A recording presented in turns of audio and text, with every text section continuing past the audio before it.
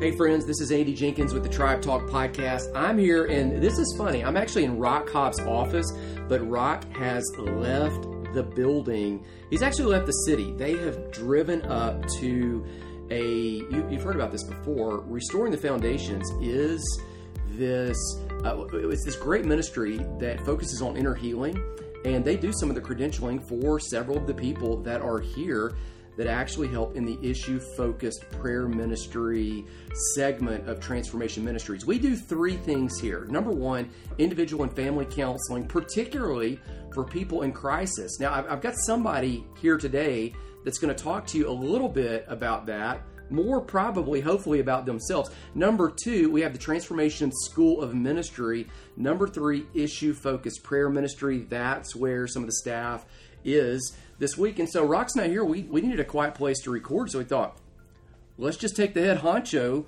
Let's just take Papa Rock, the founder and CEO's office. So that's why we're here. I am in the room, this is great, with Dr. Jeff Dolce. Jeff, let everybody hear your voice. Hey there, everybody. Okay, so Doctor, he's probably going to like scrub that real quick. Everybody knows him mainly as Jeff. Now, here's how I know that. This is fun. I'm going to go ahead and tell you this, and then I know he can't tell you the story because of HIPAA and all that. I can tell you the story. I met this gentleman. It's been 4 or 5 years ago. I actually we flipped the script here, flipped the mic, because I was sitting in the chair at his office. I've written about this. I sat down in front of this guy for a psych eval. I had gone through a really difficult season in life, and a counselor I was meeting with, Christian counselor, referred me to him. I went and sat, and he didn't find anything that would grant me a diagnosis. We may get to that type of thing as we talk about overall health. But the way I've told the story is he really took what I told him, repackaged it, spit it back out to me, and said, you probably struggle with this, and this, and said it in one of the most redemptive, encouraging ways that I've heard. In fact, I was meeting with Rock at the Outback Steakhouse just about 6 months ago. We're kind of talking about starting up this podcast and some other things. And he said, we've got this great guy that's about to start heading the counseling ministry here. And when he said the name, Jeff Dolce, I told him, I said, I know him. I said, he's not a tall guy. Yeah, and I started describing you physically. I said, he has a Presbyterian background, yet filled with the Spirit, and is this tender, kind, simultaneously brilliant guy. And it's all just kind of fits in. In fact, the way I described it was this. I said, he brings this element of biblical Christian counseling, yet it's like David. In the Old Testament, the Psalms say David led with skill and with the power of the Holy Spirit. And those two things aren't at odds. So often we think they are. But here, like I've been telling everybody all day, like I'm going to go interview the psychoanalyzer or the psychotherapist. I mean, but you bring all that together with the credentialing and the high-level experience. But also, like I've heard you pray. And when you've heard someone pray, you really kind of tap into what is their heart, what is their faith life really like. And so that's a much longer intro than we do, but I'm so honored to be here on the other side of the interview. Well, you're really blessing me with that. But the thing I would correct in that is that those are really the way God has shaped my life and molded me. It's not so much the things that I've done, it's the things that he's taken me through and instilled in me and refined in me. Yeah. That work like that. It's I wish I could take credit for, well, no, I don't wish I take credit for it. It's his glory, and it's pretty remarkable the things that he's done in my life. I could go on. You may have to do full podcast to get everything. We got as much time as we need. Like it's not Rock's out of town. Well, I see what you're saying. Simultaneously, it's like Paul. You know, Paul says, "Okay, I worked harder than all the other apostles." Well, it wasn't me; it was the Lord. Well, but it was me. But it was the Lord working in me. Like that's. Yeah. I mean, you showed up for the classes. You showed up and did the time, but yet the Lord's weaving this story, still weaving this story. Right. God orders our steps. Right. And I mean, as I was thinking about my life, this is a little bit different. I've told different parts of my testimony and my life story to different people at different times, and different people know kind of different things, but I've never just put it out there to the general public. You don't even know who you're talking to. I don't even know who I'm talking to. I mean, I do know we'll get emails where people are like, "Oh, I had no idea. Like, that was so great. Like, I loved hearing, Lauren or Rock or whoever we've interviewed. People email go, I had no idea." Yeah, but so let's tell them. Take us back. Where would? So when we had the script flipped, and I sat, in your office, you just said, "Hey, man, just take me back and tell me."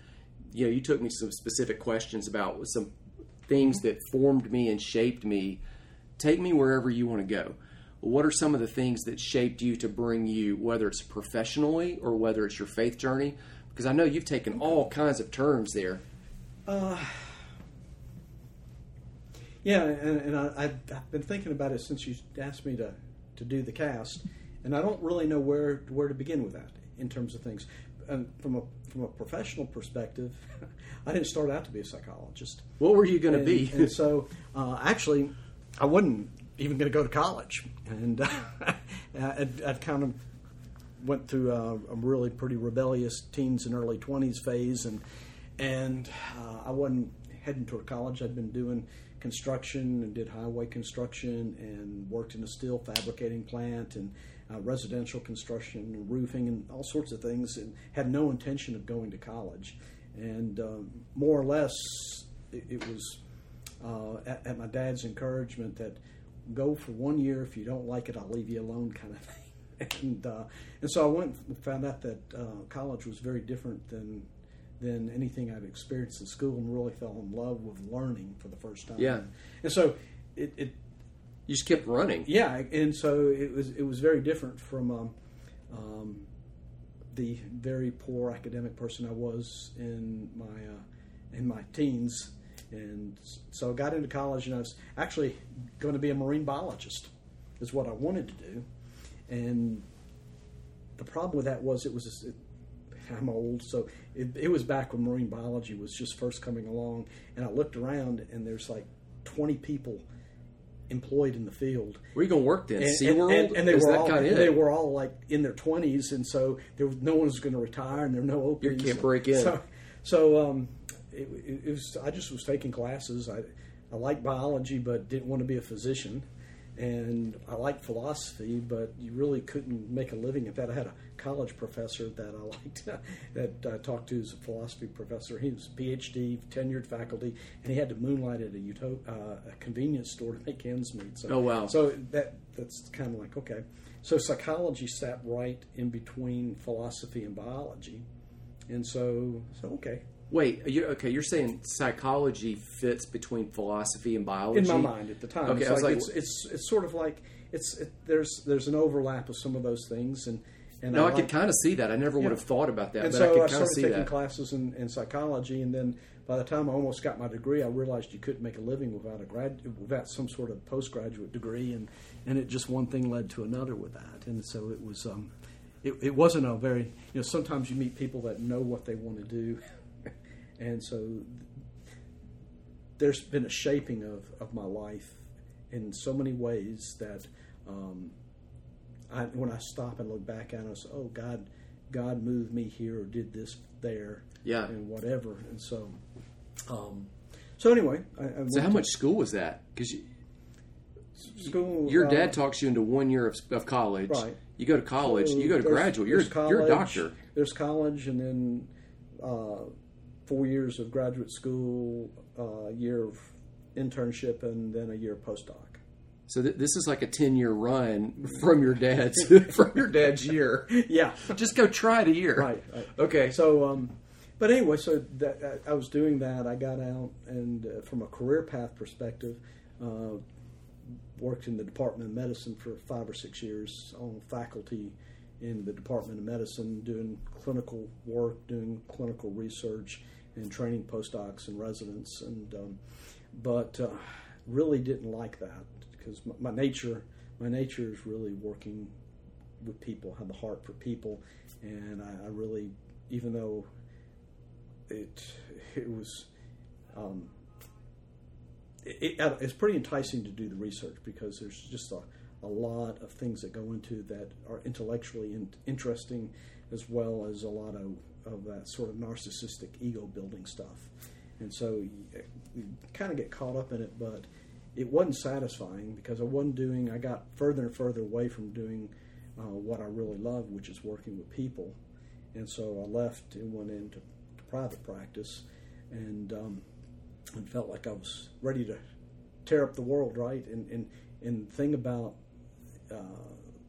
the journey is all the things you learned, you can only get people so far in terms of improving and the improvements that they want. And it's because psychology, there's a lot of good psychology and a lot of bad psychology, but the only good psychology is consistent with Scripture, and there's a bunch of stuff out there that doesn't help people very much, and even the good stuff doesn't help a lot without a spiritual component. And early on in my career, we did a lot of work with terminal illness at the Cancer Center. I ran a process group for HIV patients back in the late 80s and through the 90s. And we were having 10, 12 people a month die. That was back when you got a diagnosis of HIV or AIDS. You weren't expected to be there in 6 months. Right. And so, and all that really forced me to grapple with the spiritual component more than I had. Would you say you were a Christian back then? Yeah, I was a Christian. So that's another parallel line of it. I grew up in a Christian family, Presbyterian from birth. Went through. Oh, so you were probably baptized when you were an infant, I guess. Infant baptized. Went through confirmation in the Presbyterian Church at 12 or 13, whatever age that is, that you do the formal confirmation and profession of faith, and then during my teens and 20s got really rebellious and wayward, and pretty much not existent in the church in terms of those folks that understand the teachings here. It was that control, rebellion, rejection cycle, right, all the way through my teens and my early 20s, and so I got pulled back into it, and started in college. Started going to church more. I'd gotten married. We'd had children, and so. But I was more or less what I call a good enough Christian. I'd go to church on Sunday. I'd daydream about something else. I wasn't out raping, robbing, or pillaging, and so I was good enough. You're just kind of doing your time. Yeah, checking the box. It's part of a moral standard, or, like you said, being a good person. But it was there at about early 30s. I was really forced to start to grapple with these issues. When somebody's in the process of dying and talking with you, there's so much there that you just cannot do in sort of the practical. They're not asking questions at that point about work or about getting along with the neighbors. Like these are the really big questions. Right. And so, and those are the kind of questions. But my background in sort of specialty training has been in medical psychology. So I've worked in and out of rehab centers with stroke and spinal cord injured patients and MS patients and amputees and terminal illnesses and those things. So, I mean, that's what I've done the bulk of. I've always done some of that, even when I've had a private practice. But it really honed and drove me to search, and that's where my path started growing. And it was strange because when I look at my life, I kind of put it in the parable of the prodigal son, because in those early years, my teens and early 20s, I was very much the prodigal. I mean, you're the one that left the estate in the early years. Yeah, and I can talk about all those dynamics and the things that go into that. But I mean, this was in the early 70s, and there's a lot of drugs, a lot of lot of rebellion, a lot of things that were going on. And so when there was a point in college where it switched, and in my head, it's very much shame-based at the time, and so I was going to prove that I was worth something, right? And it flipped into that shame, control, fear and control stronghold, and striving and performance mentality. Started making, instead of borderline failing, good grades and doing well, and being very much driven. Yeah. And that took me through a long period of sort of being the older son. Yeah, I was going to say, it sounds like now you shifted. You're the guy working in the field. Yeah, I was the older son. Going to prove your worth. And most people that I know now would not, they wouldn't have liked me back in those days, because, it was very narcissistic, very headstrong, very opinionated, very, very competitive. And it's all out of that striving and that shame-based model. And so that went on. I joked at different times that I spent 40 years building an ego, and it's going to take me 40 years to tear it down and learn humility. And so that sort of went on until about 10 years ago. And I functioned. I was in the church. I got very grounded in it. I was an elder in the Presbyterian Church for 15, 16 years. But it had a heavy intellectual basis of the books and confessions and theology. And so I learned a lot about God, but I never really had the personal relationship. And so about 10 years ago, I had left the church I was in, went to another church, and started, that was Spirit-led. And started, so out of the Presbyterian Church. Out of the Presbyterian Church. Okay. Right. And so then introduced to the Holy Spirit. And it's really pretty remarkable. It's Church of the Highlands. I went through Freedom, and that stripped a lot of stuff off of me. During the Freedom Conference, the first Friday night at 3 in the evening, God woke me up in the bed and sat me straight up in the bed, and I heard audibly, "Be baptized." So you heard God's voice. There's a few people here who've heard that. I never have. That's the only time I've heard it. But you heard it audible like that. But I sat up in the bed out of a sound sleep, awake, and be baptized. And so Saturday, that was Friday night. Saturday after the conference, I went and got baptized, and I still serve on the prayer team there at Highlands. And the next Sunday morning in the prayer room, I got baptized with fire, with the Spirit. And so I had the third baptism that morning. So it was really powerful. And TM has kept growing me through this process in terms of not just knowing about God. And God, it's not as if He wasn't present and working, because in therapy over the years, I'd pray with people. I would do things with them in the office that weren't considered traditional therapy, such as prayer and working through issues like that, and reviewing Scripture and searching Scripture for answers and those sorts of things. And I'd see them work, because there'd be somebody that'd be suicidal or something going on, and there was not anything I could do, and I'd pray, and something would happen, and it would resolve the issue. Or I'd be in a session and I'd be talking to somebody, and words would come out of my mouth that I didn't preform as a thought, but all of a sudden somebody goes, that's just what I needed. And so there's places where I know the Holy Spirit's work through what I do, but I wasn't really connected the way I have been for the last 8 or 9 years in terms of knowing the Spirit. And so it's been very, very different. So I kind of went from the prodigal to for more decades than I care to admit, as the eldest son, and now I'm kind of living in the Father. In the house with the Father, yeah. In the house with the Father. And so it's been a remarkable journey. So how does that change really? I want to talk to you, we may not have time right now. We have to come back and talk about it more later, or talk about it more later in more detail. But how does all of that change how you do counseling, or how you do? Because you're coming at this as a professional. You've got all these professional credentials, but also as a man of faith. Mm-hmm. And those are all like it's not one or the other.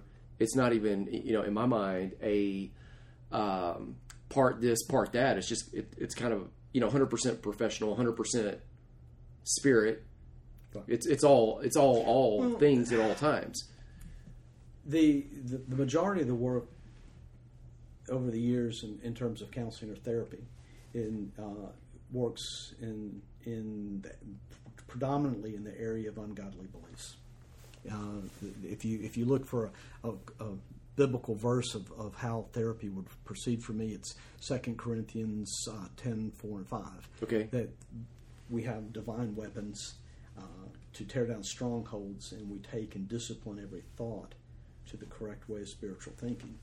And so basically all of cognitive psychology or cognitive behavioral psychology are addressing belief systems and faulty belief systems. And from a secular perspective, they can be faulty beliefs. But really, when you get down to it, it's the ungodly beliefs that are inconsistent with God's word, God's nature, God's character. Okay, so psychoanalyze like your past life, like just as an illustration of the ungodly beliefs. Like how would you say, when you're living the rebellious son version of yourself when you're 20, like what were some of the ungodly beliefs that needed to be brought captive to Christ? Okay, so And I know you probably never psychoanalyzed yourself at the spur of the moment. Okay, good. It's interesting because as a psychologist, you think about things and different theories or ideas or concepts. I could see this piece or that piece, but it was only I never really had a way of understanding my life and what was driving things, right? Yeah. Until Papa Rock introduced me to An Orphan's Heart. Okay? And that, for the first time, everything made sense. It all fell into place. I mean, I understood this part of my life this way, this part of my life, my early life or early marriage or my kids or whatever, in different kind of components, but it never, there was not anything that was unifying across all of it that made sense of where I was screwing up, what I was doing wrong, the problems I was having, why I was unhappy, why I was dissatisfied, even though things were going great, right? And it was what opened my eyes and transformed me. So I grew up in a family that was a good family. My dad was a dentist, very, very bright man, Italian by nature. My grandfather came over when he was 13 to America by himself. I think he had 13 cents in his pocket. And became a businessman in New York. And my dad grew up in Brooklyn. And first to go to college, and very bright. He chemistry, biology majors, 2 foreign languages. Harvard accepted him into the dental school before he got his degree finished. He didn't like it, so he went back to Alabama, and Volcker accepted him into the dental school, but made him go back and finish college, but then exempted him from the first year of dental school. He's a brilliant guy. Yeah, really very, very, very bright, very accomplished, right? And so there was always a sense of not being good enough. It's like, how are you going to measure up to that guy? It wasn't as if there was. It's not that he did things intentionally. It more emanated from myself, and the lies were being formed about not being good enough, and so it was easier to run away and be a screw up, right? That's easier than trying to do the work. Fail a test, not study, screw up. Get involved in the drugs were heavy. There were all kinds of things that were going on.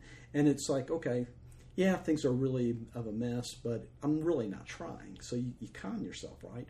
But in the midst of all that, there was a great deal of shame about not being good enough, not really being acceptable, not really, and that got fabricated in my own mind and in my heart and in my spirit.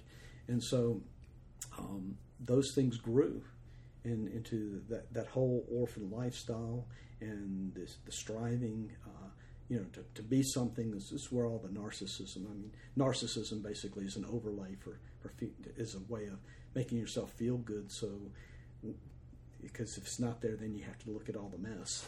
Isn't it crazy that like narcissism people usually equate with? This is one thing you told me when I was in the chair in your office. You said the problem with so many of these psychological words is people that aren't professionals use them in the wrong way. Mm-hmm. And so it causes people to not understand what they mean, and also causes people that need help, like I did at the time, to not come in for help because the terms have been mislabeled. Right. So you just use narcissism for somebody that doesn't have all their stuff together. Right. Whereas we usually think of it as somebody that has a great facade up and puts up this greatest hits highlight reel. But you're screwing up.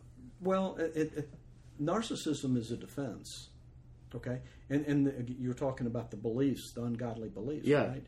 And so you do things, right? I must be lovable because I'm with this woman, or I'm doing this. I must be okay because I've got this degree. I must be okay because I've got this title with my name, or I must be okay because I'm doing this thing. So you use the successes, right? You use your successes. You use the things that are important to you, and you build little testimonies to yourself to make yourself feel good, to cover up and hide all the hurt, all the shame, all the things where you don't feel good enough about yourself. So at the root, it's a self-focus, I guess, and it could be focusing on, I'm okay because I'm not even trying. Right, and so all those years in the middle of my life, my midlife, when I was sort of the eldest son, things look really good on the surface, right? I'm married, kids, got a good career, degrees, doctor, and I was involved as an elder in the church, right? But things just there's just something missing, and there's the lack of satisfaction. And underneath everything is that something go wrong in the back of your mind. Those ungodly beliefs would kick in. Well, you're really an imposter. You're really not that good. Or you really don't deserve this. Or people really don't care about you, right? And those are the ungodly beliefs. Or they care about you because of what you did, because you're achieving, because you're they only care about them. me because I did this or I did that. They couldn't really care about me. And so there's layer upon layer of ungodly beliefs that as Patty says, you get one that gets planted when you're young as a kid, and it keeps getting watered by the enemy, right, until it grows into this tremendous tree, and there's a lot of that. So that makes it. That's why I remember telling you some of my story, and you told me, you said, you've been holding crap together for so long that at some point you had to crash. Like you couldn't just keep. But now I'm realizing, you knew. I mean, you had insight into me that I think your professional experience gave you, as well as the Holy Spirit. But also, I mean, you lived a lot of this. Like in that, you can't just keep being good and adding layer and layer and holding it all together. So finally, you get this revelation of the orphan spirit, the orphan heart. Explain that. When I understood that, when we covered that in TM, and I went through that, there was about 5, 6, maybe even 7 weeks where I cried like a baby. In class? No, in prayer every morning. Okay. In my quiet time, in my prayer. Oh, it's this intimacy. Yeah, as God was healing and stripping things off. And what he was doing was bringing into alignment the reality of who I am in Christ. Yeah. Right? And that I'm not a wretched sinner. I'm a redeemed sinner. I'm not whoever, but I'm his beloved son. I'm cared about. I'm valued. I'm his masterpiece. The identity, as you start to realize that you're not alone. The orphan spirit is, to go back to your question, is a sense that you're all alone in the world, right? That there's not going to be anybody there to take care of you. It can be because of abuse. It could be because of neglect. Those are high frequency things that generate it. It could be for other reasons. My life really didn't have abuse, or wasn't abuse or rejection or abandonment like you see some very difficult situations as you hear people's life stories. But there was a sense in there that I had to do it, right? I had to be good enough, and it just grew into that. And men, I think, are prone to this by nature in the culture, that we have to be responsible for everything. You have to be self-sufficient, that you have to achieve, that no one's going to take care of you but yourself. Be careful about how you get into who you get into relationship with. Guard yourself, and so there are layers to it. But at the core of it, you're an orphan. No one's going to take care of you but you, so you got to take care of yourself, and you wade into it, and it really alienates you from God, right? And being able to trust and rest in God. And that leaves that sense of dissatisfaction in life and the fears, and right, because even when you're doing well, something can go wrong and you can lose it all, or you can you have a sense of I've made errors before and screwed up before. What if I screw this up and lose everything? And so there was a lot of anxiety, a lot of fear, just a lot of difficulties in all of that just got peeled off. Oh man, it feels so good. And this was how long ago? This was last year, actually. Oh, this is recent. Okay, so things have been. Well, it's a story that's been unfolding for decades. Right. The understanding the orphan spirit and all of what God did is really was last year. I mean, it's relatively recent in my life. Yeah. But it's been remarkable. Hey, so what would you like as we close out? And then we didn't even talk about counseling and some of these other things that I do want to talk about. So we'll get you back on. What would your wife say is like the biggest change?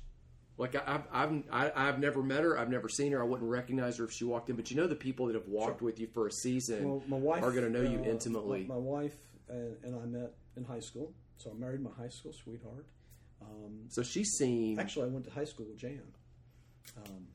Jan Cusimano, that's here, kind of running the office. So anyway, and so she's seen every chapter. She did. Good, and bad, so down. when we were young and I was drinking heavy and drugs and I was really not a very good person.